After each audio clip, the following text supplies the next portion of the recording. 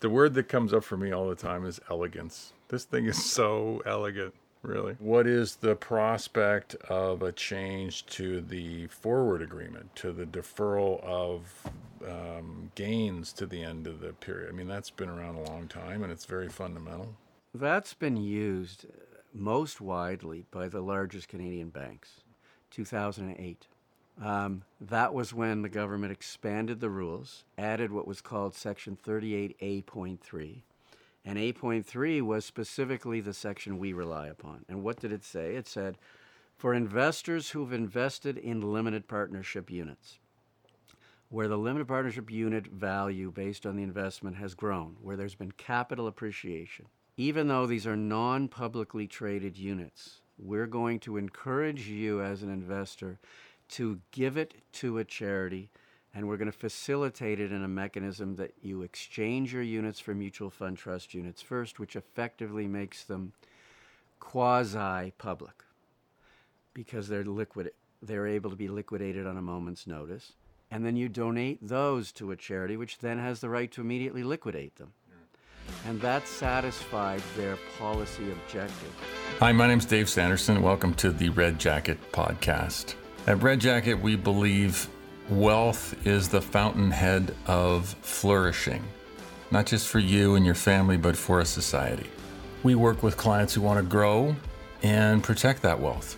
And the greatest destroyer of that wealth is taxation. Direct taxation, income tax, corporate tax, and indirect taxation. Inflation, which is built into the fiat monetary system. On this podcast, we share with you our insights, our experience, and our relationships, not just so that you can fight those forces, but so that you can exploit them. We hope you enjoy. Thanks for listening. One of the absolute most important elements of this is the fact that you're investing in what I call a very tax-efficient limited partnership. And that derives from the fact that you're investing in an instrument, being a forward contract, or a linked note. We tend to use a forward contract, but they're very similar, which, as it grows over time, grows based on formulas or portfolios that are notional, analyze and determine ultimately, at a point in time in the future, what the value of that contract's going to be. But from day one until maturity, there's really no way to value what that amount is going to be. And that factual reality allows a very special tax result.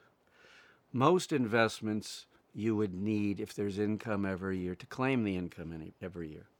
Or if they were to grow on a straight line basis such that you knew what it was going to do every year, you would in many cases have to bring that income in for tax purposes and claim it every year, even if you weren't receiving the money.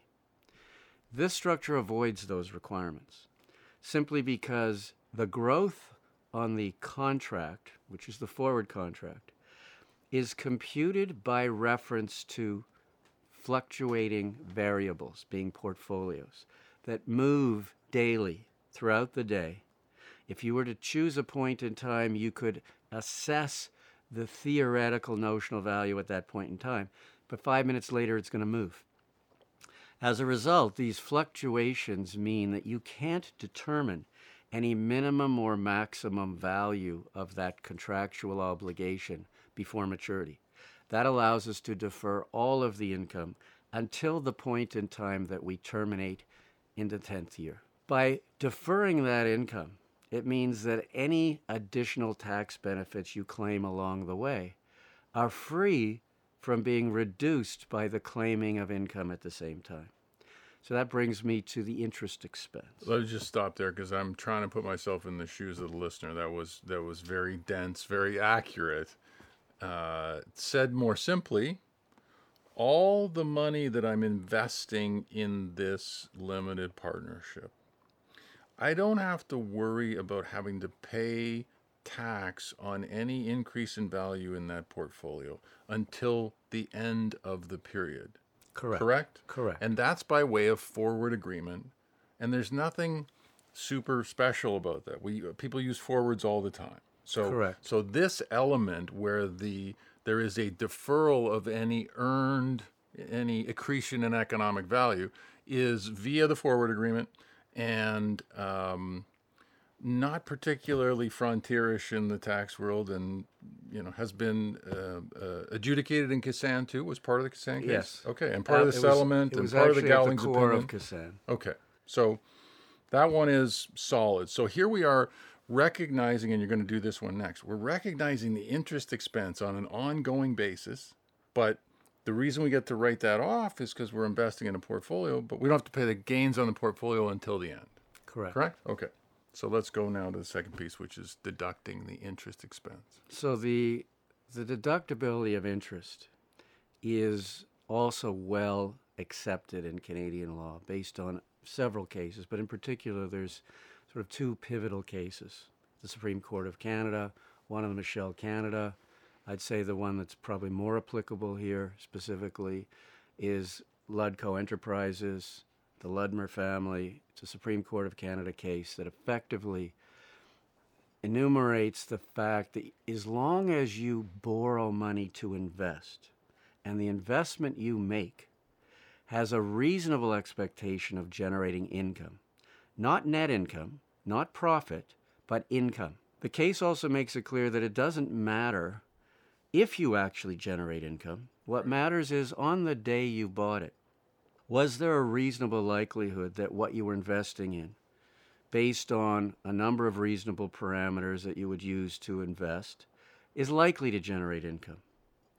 Interesting, in the Ludco case itself, the income that was relevant in that case was dividends, about $600,000 of dividends. But the interest expense claimed was significantly higher year after year after year. But the court held that it doesn't matter if you generate significant income. The quantum of the income doesn't matter. But the fact is, if you generate income, then you must have had a reasonable expectation of income. So you're borrowing to invest, right? That's what you're doing. You're borrowing to invest. And if you borrowed money at, say, Nesbitt Burns through your margin account, you would write off the interest expense in that case as well. Correct. Right? And in most cases. Right. Like most, it depends what you're investing in, but as long as you're investing in something that's likely to generate income, you can always deduct the interest. And in Ludco, the income that came back was $600,000, but the interest expense claimed was $6 million, right? So it was Correct. a 10x factor. Correct. And the court said, doesn't matter. The key was that because dividends were payable under certain conditions, and they were conditions that were likely to occur and therefore generate a payment of dividends, that was sufficient. Right. And in your case, this product's case, how do you solve for the likelihood of income coming back? We make the income absolute likelihood. We make it on the basis that as these portfolios, these notional portfolios I talked about earlier, as they grow over time, we choose a point in time in the 7th year, 8th year, 9th year, and 10th year. And we pay income based on how those portfolios have performed. And in fact, we choose a number which is virtually a 0% return or higher on the portfolio. And based on how well the portfolio performs, it will affect the quantum of the income. But based on historical numbers, it's virtually non-existent that you wouldn't have income. And therefore, it is a reasonable expectation to get that income. Correct. And the income likelihood is so high that it doesn't qualify as what the court would have referred to as window dressing. Right. It's not mere happenstance, but it's a high likelihood. Right. And this was considered, adjudicated, and put a pin in Kassan. Kassan dealt with all of the issues of interest deductibility as well as a deferral of income. So that's interest deductibility.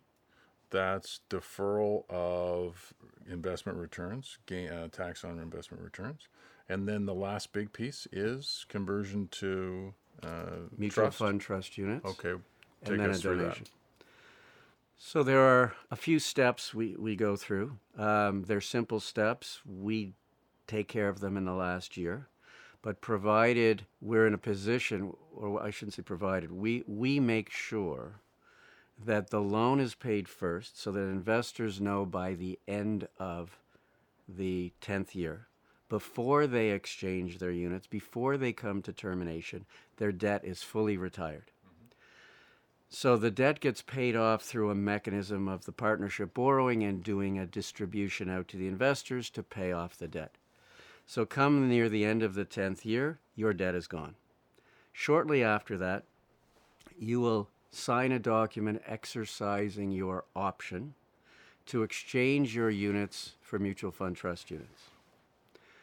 By exchanging the units for mutual fund trust units, under normal circumstances, that would trigger a taxable event.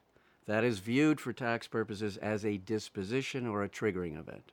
But provided you then take those units and donate them to a charity, a registered Canadian charity, within 30 days of the date that you exchange, we fall specifically within what I'll call an exemption or a rule in the Income Tax Act that says, although the exchange triggers a capital gain, the capital gain is taxed at zero.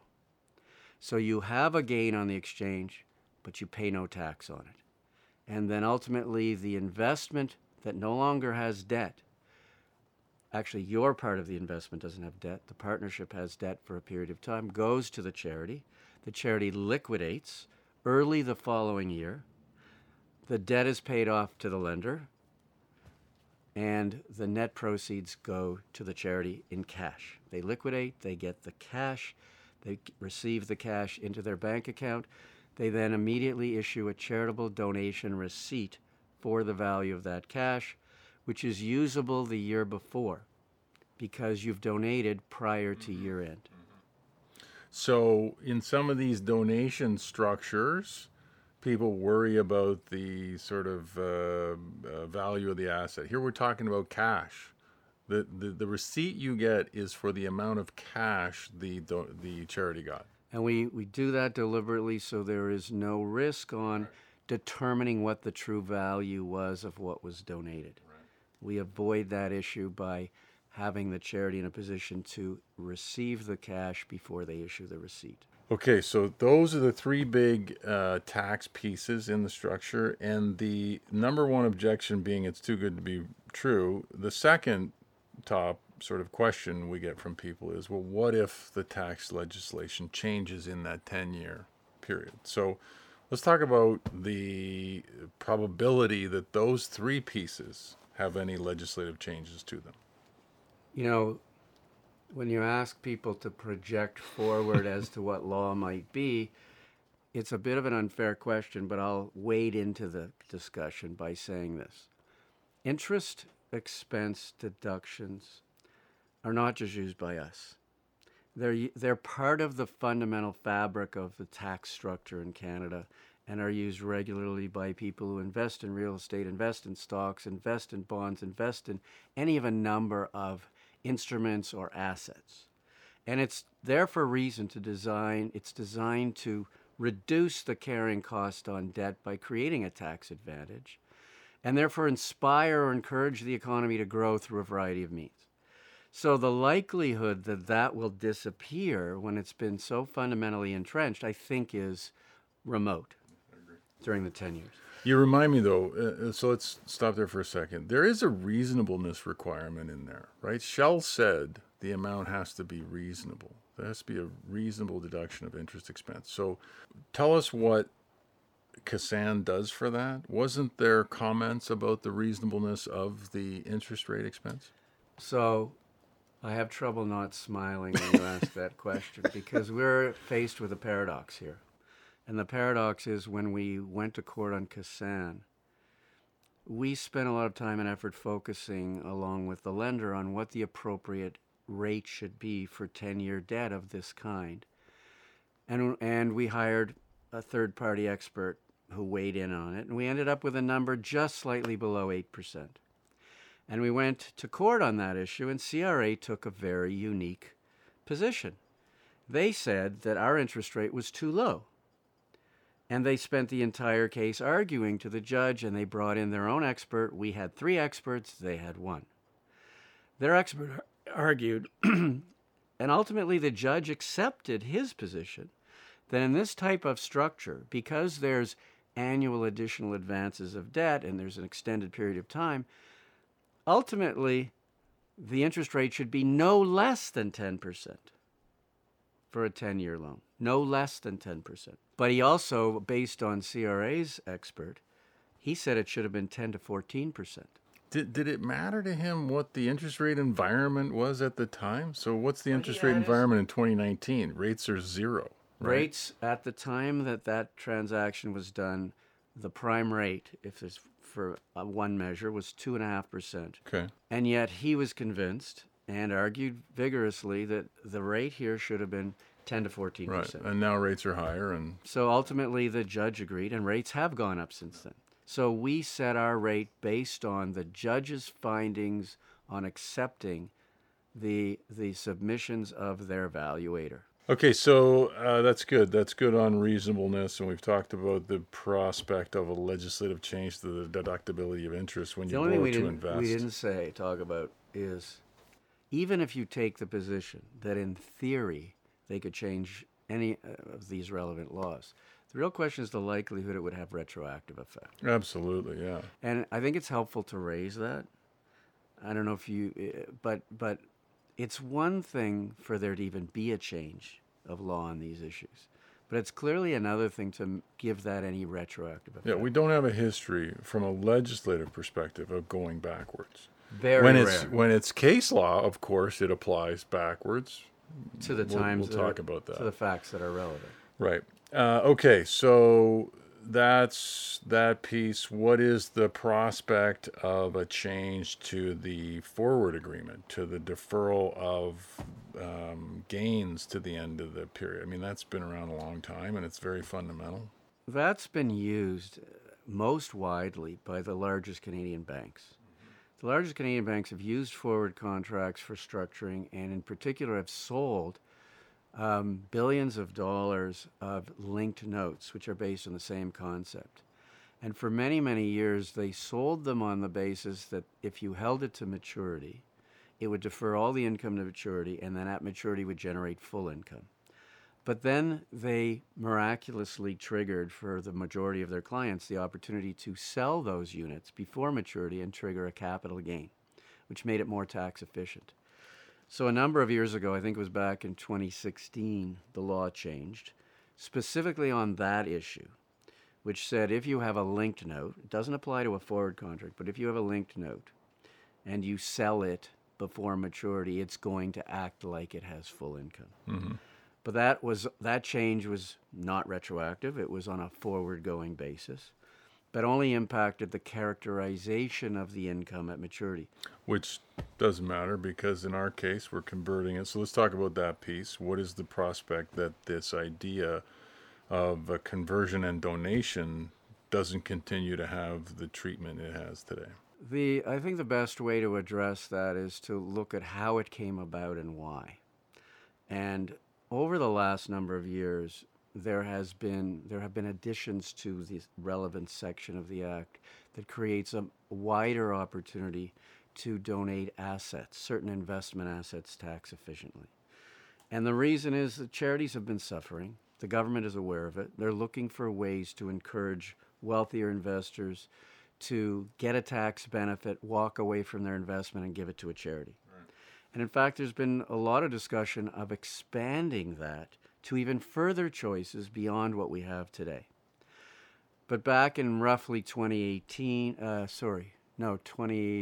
was the year? I guess it was 2008. That was when the government expanded the rules, added what was called Section 38A.3. And A.3 was specifically the section we rely upon. And what did it say? It said, for investors who've invested in limited partnership units, where the limited partnership unit value based on the investment has grown, where there's been capital appreciation, even though these are non-publicly traded units, we're going to encourage you as an investor to give it to a charity, and we're going to facilitate it in a mechanism that you exchange your units for mutual fund trust units first, which effectively makes them quasi-public because they're liquid. they're able to be liquidated on a moment's notice. And then you donate those to a charity, which then has the right to immediately liquidate them.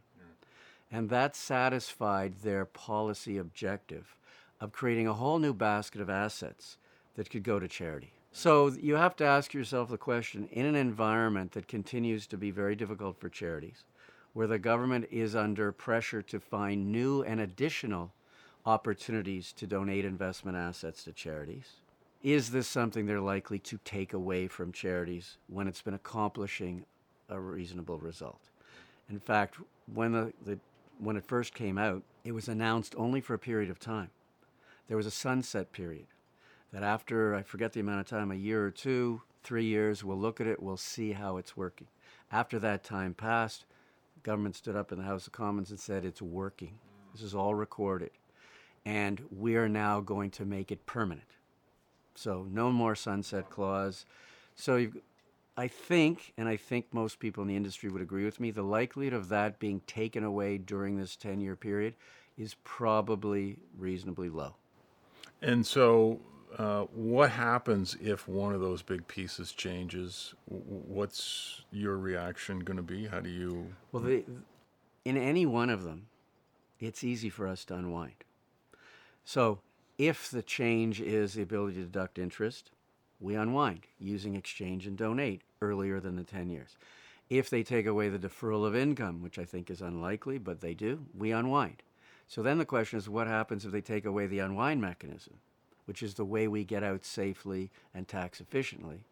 The answer is, historically, not only have changes like this not been made retroactive, they've been grandfathered for a period of time, meaning the government announces it and says, you have 3 months, 6 months, 9 months to terminate existing programs or products or structures or investments which were relying on this, but it will end at this date. So if they announce it in the budget in February, March, or April. Or on Halloween 2006 with the unit trusts, right? Didn't they give those 3 years to transfer? They gave them a period of time. Yeah.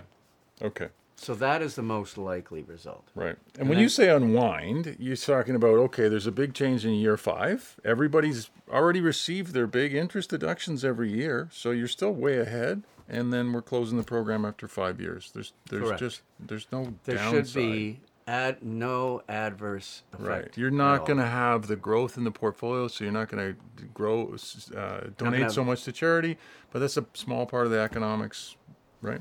We can still use the exact same 3-step mechanism. Pay off debt, exchange the units for mutual fund trust units, donate. Yeah. The word that comes up for me all the time is elegance. This thing is so elegant, really. Okay, thank you for that. We're going to switch now to use cases. So let's talk about, I practiced law in the 90s. Some of my friends are still practicing. And I say to them, this product is perfect for you, right? You have this very high, very visible income. You understand what it means to work inside the tax legislation. You understand what it means to have a case adjudicated and not appealed, and to be the subject of minutes of settlement and to have an opinion. So let's walk through what it is to this particular purchaser from a personal perspective, and also their professional corp, where they can hold all of their partnership units. And specifically on that one, I want you to focus on the CDA at the end of the piece, because that's a huge benefit of it. So let's think about talking to a lawyer and what you might say to them about how this works for them. Well, let's start first with what is still probably a common case, where somebody doesn't have their own company and they're simply taking the income personally. I still think there's a lot of lawyers who may be in that position. Or they got to flow some of it. If all their units are owned in the PC, they've got to pay themselves just living costs. Right. And living in Toronto is $500,000 for sure, right? So you have this whole bunch of income taxed at marginal rates. For you receiving your income at the high rates and having to pay tax on it, there aren't a lot of other options. Right. There's certainly not a lot of other safe options. To every year, year after year, knowing you're going to have consistent income, knowing you're going to practice for another 10 years, 12 years, 8 years, 15 years. You know better than I do. Each person's different. This is an ideal scenario to be able to every year generate significant cash flow for whatever purposes. Is it for further investment purposes, for pay for summer camp for your kids, pay for whatever you need, pay down non-deductible debt on your mortgage, whatever situation you're in. It's very powerful. The thing that actually works so much better for somebody, a partner at a law firm, is they pay by quarterly installments. Right.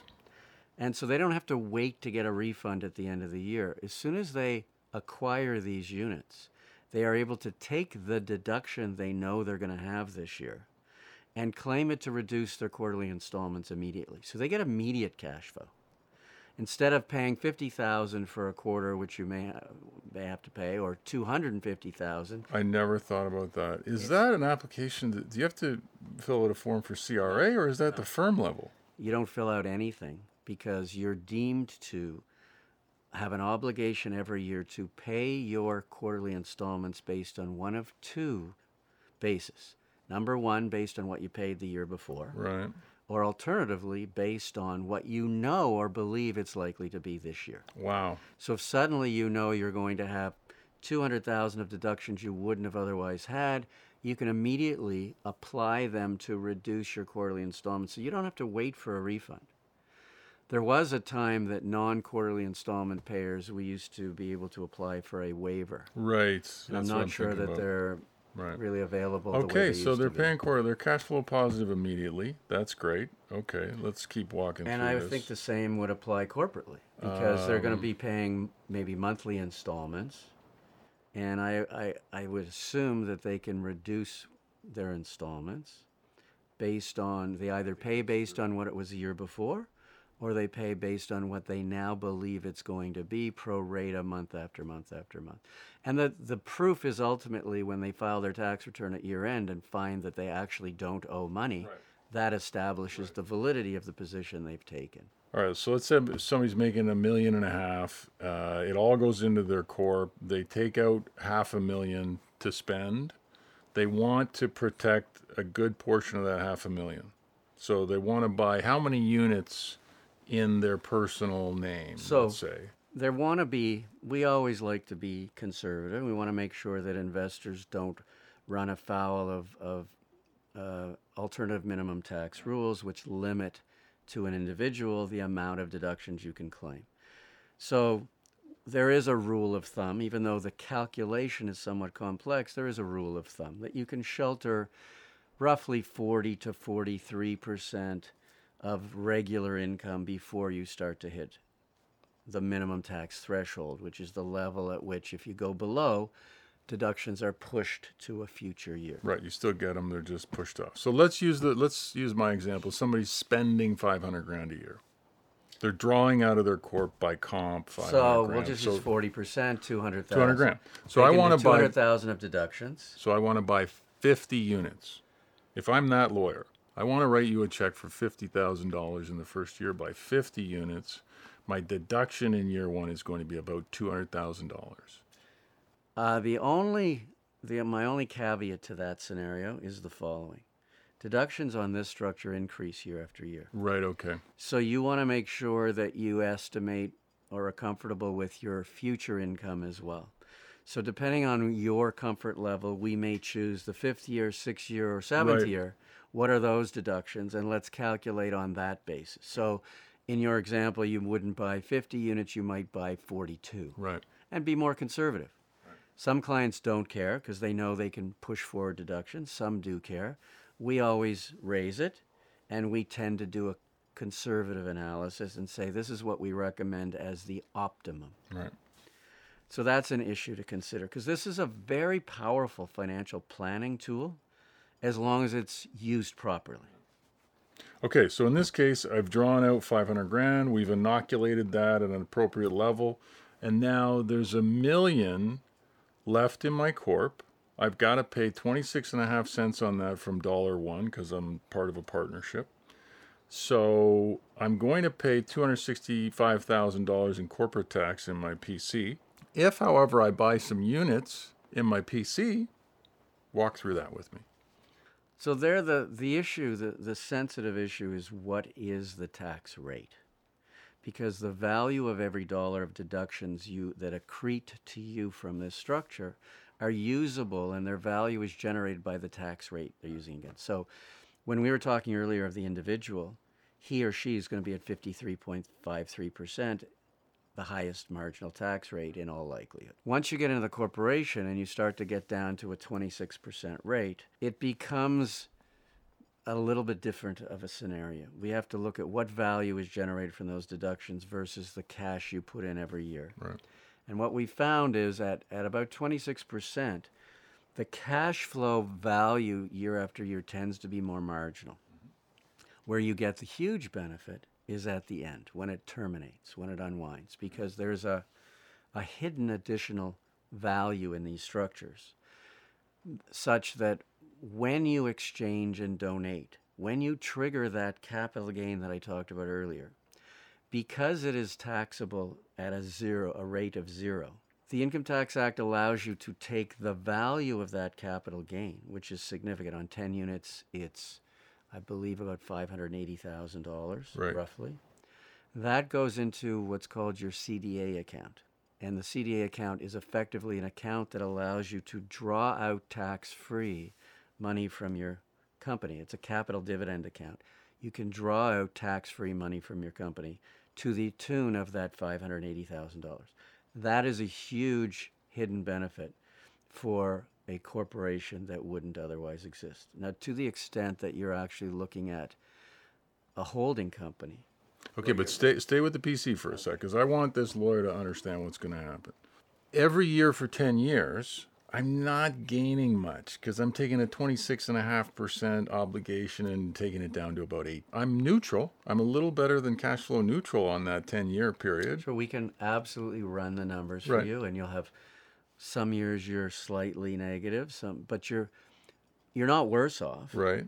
But you have the big value at the end. But here's at the end. I now get to strip $580,000 of retained earnings legally for zero.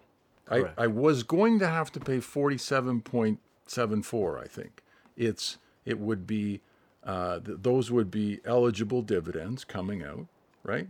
And I'd be 39 on those. Sorry, I'd be 39 and change on those. So instead of paying 40% on 580, so 232,000 to strip out that 580, I'm paying nothing. Correct. So in my personal account, we walk through this, we write checks for 128, I get 350 back, I'm up 225. In my professional services corp, I got not much on the cash flow every year, but I get an extra 232. They're almost the same, right? Correct. And you're going to have that need to strip out retained earnings at the end of the life of your PC because you're building it up every year. So the other huge advantage corporately is you don't have to worry about minimum tax. So there's no restriction on how much of your income in your holdco or in your corp that you can shelter. So if I was recognizing $1 million, I could do, what would I do? I think if you were to I got estimate that your income every year, you're going to be able to, it's adjusted upwards over the 10 years. So if you start at $1 million, you're going to get and you were to shelter that in the first year, assuming you bought early in the year, next year it's going to be $1.1 million. How many units do I have to buy to shelter $1 million? 250? It's 40,000 for 10. Probably. So if I buy 250 units, I got to write a check for $250,000. I'm going to have a deduction in the first year of $1 million, and I'm going to recognize $1 million. So there's no 26.5% on that. So I just saved myself $265. I wrote you a check for $250. I'm up $15,000. And how much CDA am I going to have on 250 units? I'm going to have 25 times 580. Yes, you're going to have $12 million worth of CDA.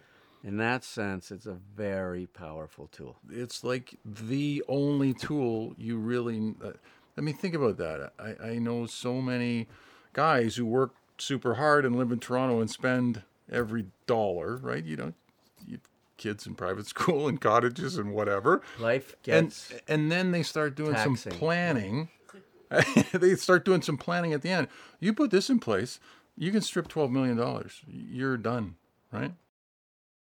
Okay, let's talk about one more element of this, and I don't exactly know. Do lawyers do passive investing inside their PCs, or do they send the money up to a holdco to do the passive investing?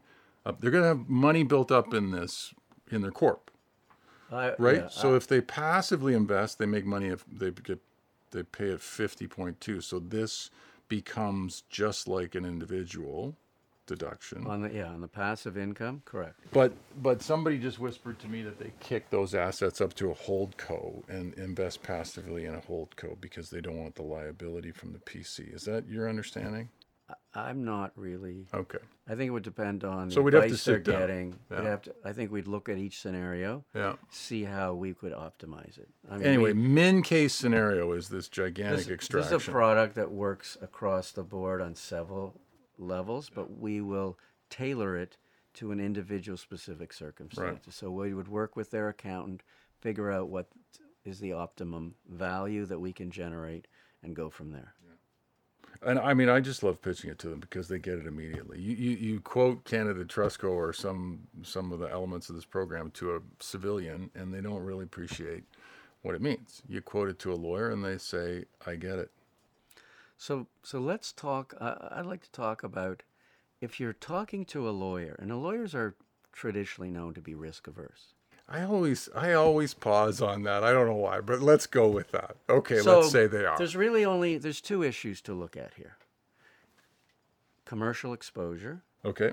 Which is really restricted or limited to. I don't see any here. The debt. But the debt's it's limited recourse and it's cash collateralized. Like that. Correct.